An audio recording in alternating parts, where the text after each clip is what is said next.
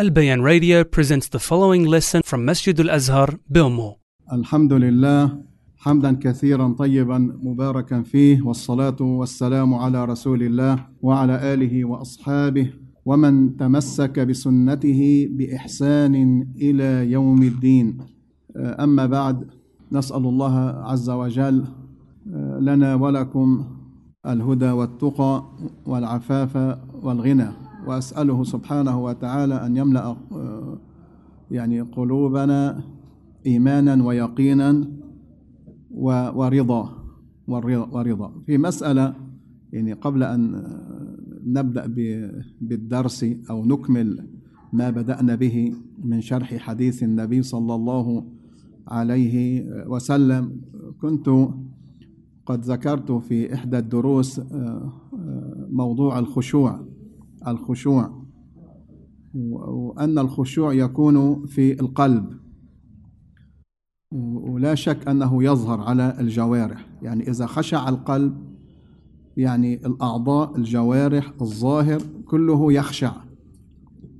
يخشع، وهذا له تأثير. خشوع القلب له تأثير على الجوارح، خصوصا في مقام الصلاة، أنه تجد إنسان بالفعل خاشع، حتى الجوارح خاشعة.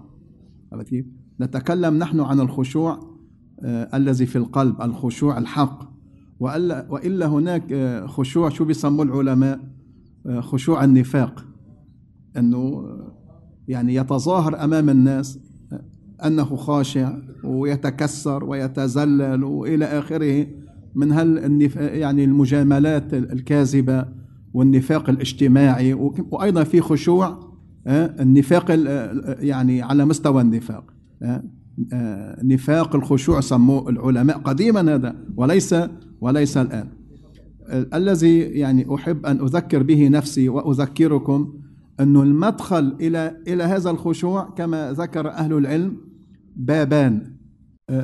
الباب الأول الموصل إلى الخشوع، وهما بابان متلازمان أيها الإخوة، بابان متلازمان لا ينفكان عن بعضهما. الباب الأول هو مدخل إلى الباب الثاني. الباب الأول هو معرفة العبد نفسه، أن تعرف من أنت، أن تعرف من أنت أيها الإنسان، من أنت، ماذا تملك، ماذا تقدم، بماذا تؤثر، هل تملك شيئا، هل تملك نفعا، هل تدفع ضرا، هل تقدم، هل تؤخر. فالإنسان حقيقته أنه عبد لا يملك من الأمر شيئا، لا حول له ولا قوة. فهذا المدخل الأول إلى المدخل الثاني. إذن معرفة العبد نفسه، فكلما عرف العبد نفسه، هنا الباب الثاني معرفة الله، معرفة ربه. فكلما اكتشفت من أنت تعظم الله عز وجل، هذه هي الغاية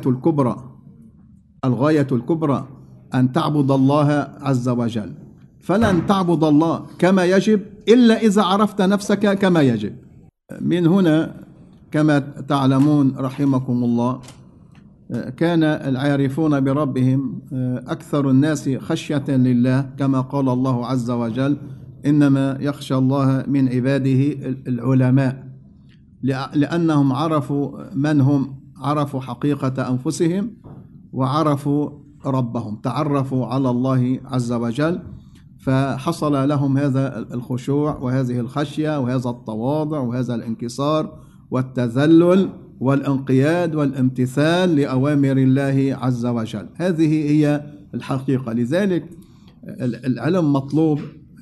العلم مطلوب خصوصا في هذا الباب، فيما يتعلق بمعرفة الله عز وجل. ومعرفة الله لا تكون إلا بفهم أسمائه وصفاته سبحانه وتعالى. فإذا عرف الإنسان ربه سبحانه وتعالى حصل له هذا الخشوع. إذن العلم مطلوب، وواجب على كل مسلم أن يطلب هذا العلم حتى يصل إلى هذا الباب العظيم. وكلما ازداد علما ازداد خشوعا وخشية وإنابة لله رب العالمين. هذا بيزيد مع العلم وينقص أيضا بالابتعاد عن العلم. نعود إلى حديث النبي صلى الله عليه وسلم، وكنا مع قوله صلى الله عليه وسلم: رغم أنف امرئ دخل عليه رمضان ثم انسلخ فلم يغفر له. وذكر أهل العلم: وما ذاك إلا لكثرة أبواب الخير وكثرة أسباب المغفرة، ومع كثرتها هذا الرجل يعني أدبر وأعرض عنها فوصل إلى الخسارة والشقاء. نسأل الله السلامة والعافية. والعقلاء والحكماء من الناس هم من يغتنمون أعمارهم وأوقاتهم في طاعة الله عز وجل، ويغتنمون يعني مثل هذه المواسم التي هبت فيها نسائم الخيرات فيتعرضون لها. وأذكر لكم يعني كما جاء في الحديث أنه الإنسان يجب أن يتعرض لهذه النفحات، ويجب أن يكون يعني في هذه الأجواء، يعني كما جاء في الحديث عند مسلم وغيره: ذاك الرجل الذي جلس في مجلس العلم وفي حلقة العلم، ثم قال الله عز وجل: أشهدكم أني قد غفرت لهم، فيقول فيهم فلان ليس منهم، قال: وله غفرت. هم القوم لا يشقى جليسهم. لذلك الجلوس في مثل هذه المجالس الطيبة المباركة تتنزل يعني عليها الرحمات والمغفرة والسكينة والطمأنينة وتحفها الملائكة. هذه مجالس مباركة، فنسأل الله أن يشملنا وإياكم بعفوه ومغفرته. وقوله صلى الله عليه وسلم: رغم أنف امرئ أدرك عنده أبواه الكبر، يعني كبر السن، الشيخوخة، فلم يدخلاه الجنة. يعني هذا خسر، يعني أدرك أبواه. فمن نعم الله عز وجل أن يدرك المرء منكم أبواه كلاهما يعني مع بعضهم، الوالد والوالدة، أو واحد منهم أحدهما، الوالد أو الوالدة. وما كان الوالد أو لم تكن الوالدة سبب لدخولك الجنة، هذا والله يا أخوان خسرانا مبينا وبعيد عن الخير. لأن يعني إدراك الوالد أو الوالدة أو كلاهما من أسباب دخول الجنة، خصوصا عند الكبر، يعني عند كبر سنهما، عند شيخوختهما، عند عجزهما، ضعفهما، مرضهما، وأنت تقوم بخدمتهما وتتقرب إلى الله عز وجل ببرهما والإحسان إليهما، وأعرضت عن ذلك كله. فأي شقي أنت؟ أي شقي أنت؟ نسأل الله السلامة والعافية. وتعلموا هذه المعادلة أيها الإخوة: من صحت عبادته صح بره، من صحت عبادته لربه صح بره وإحسانه لوالديه، وإلا إن أساء إلى والديه وكان عاقا لهما عنده خلل في أصل العبادة. لأن الذي أمرك ببرهما من؟ الذي أمرك بالصلاة والزكاة والصيام. تارك الصلاة شو بيكون؟ تارك العبادات شو بيكون؟ ما بيكون مخالف؟ فالذي أمرك ببر أمك وأبيك هو الله الذي أمرك بعبادته. فمن صحت عبادته ومن أحسن في عبادته وهو صادق أحسن ولا بد. هذا يلزم هذا، يعني صح بره وإحسانه لوالديه. أما إنسان بيقول يصلي بالصف الأول ومربى لحية أو حط خمار ومغطي وجهه يسيء إلى أمه وأبيه، لا، هذا عنده مشكلة خطيرة جدا في أصل عبوديته لله عز وجل. نسأل الله السلامة والعافية. أيها الإخوة، يعني هذا المقام، يعني بر الوالدين، مقام عظيم وبحاجة إلى مجاهدة عظيمة. والجنة غالية أيها الإخوة، الجنة غالية. إنه بدك تدخل الجنة هيك بدون عمل وبقلة الأدب وسوء الخلق والاعتراض على أوامر الله عز وجل، فهذا باب عظيم من أبواب المجاهدة. يجب أن تجاهد نفسك في هذا المقام. قد تسمع كلمة خصوصا عند كبرهما مرضهما، إياك أن تتأفف أن تقول لهما أف أو تسمعهما كلمة فيها أذى وفيها ضرر.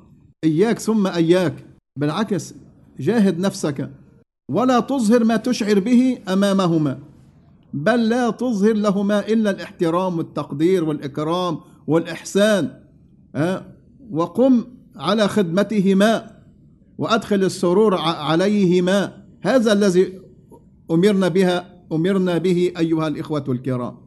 أحد الإخوة اليوم سألني سؤالا، والده كبير في السن ومريض يعني يجلس في بيته، فطلب منه والده أن يصلي معه التراويح، فقال شو يا شيخ؟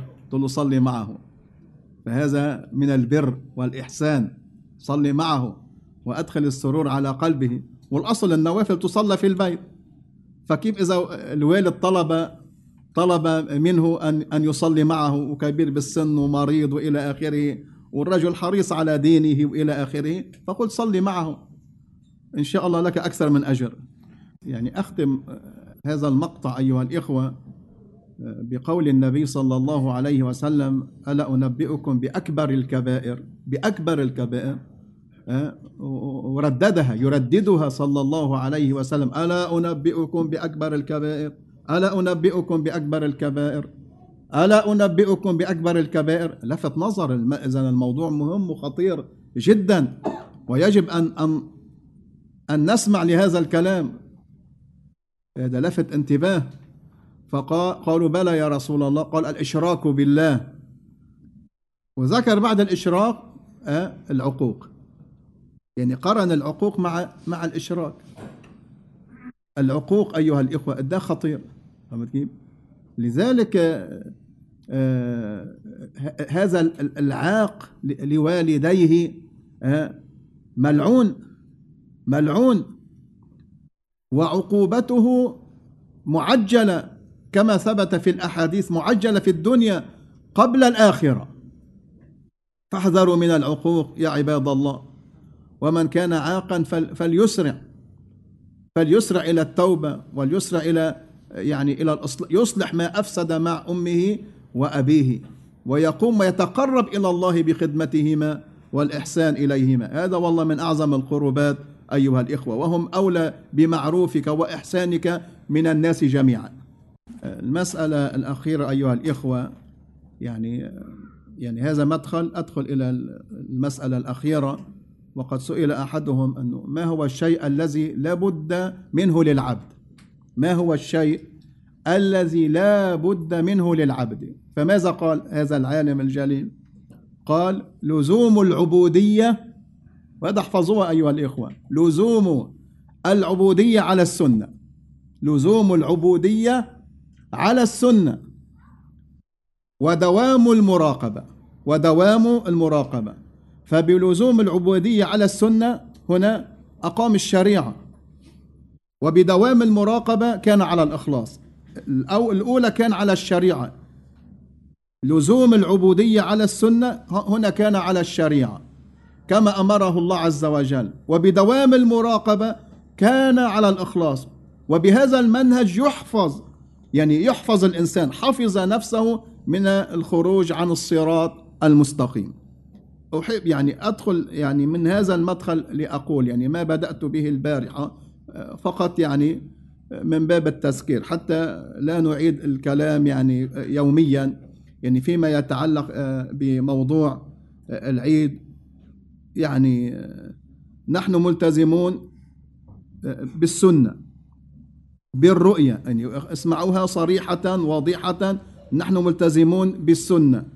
فيما يتعلق بمطلع استراليا، إن تعذر مطلع استراليا نوسع الدائرة حول استراليا، إندونيسيا وإلى آخره. إن وافقنا، إن عيدنا يوم الجمعة لا يعني إنه إحنا وافقنا فلان أو إذا عيدنا يوم السبت لا يعني أننا وافقنا فلان، إنما وافقنا شو؟ السنة.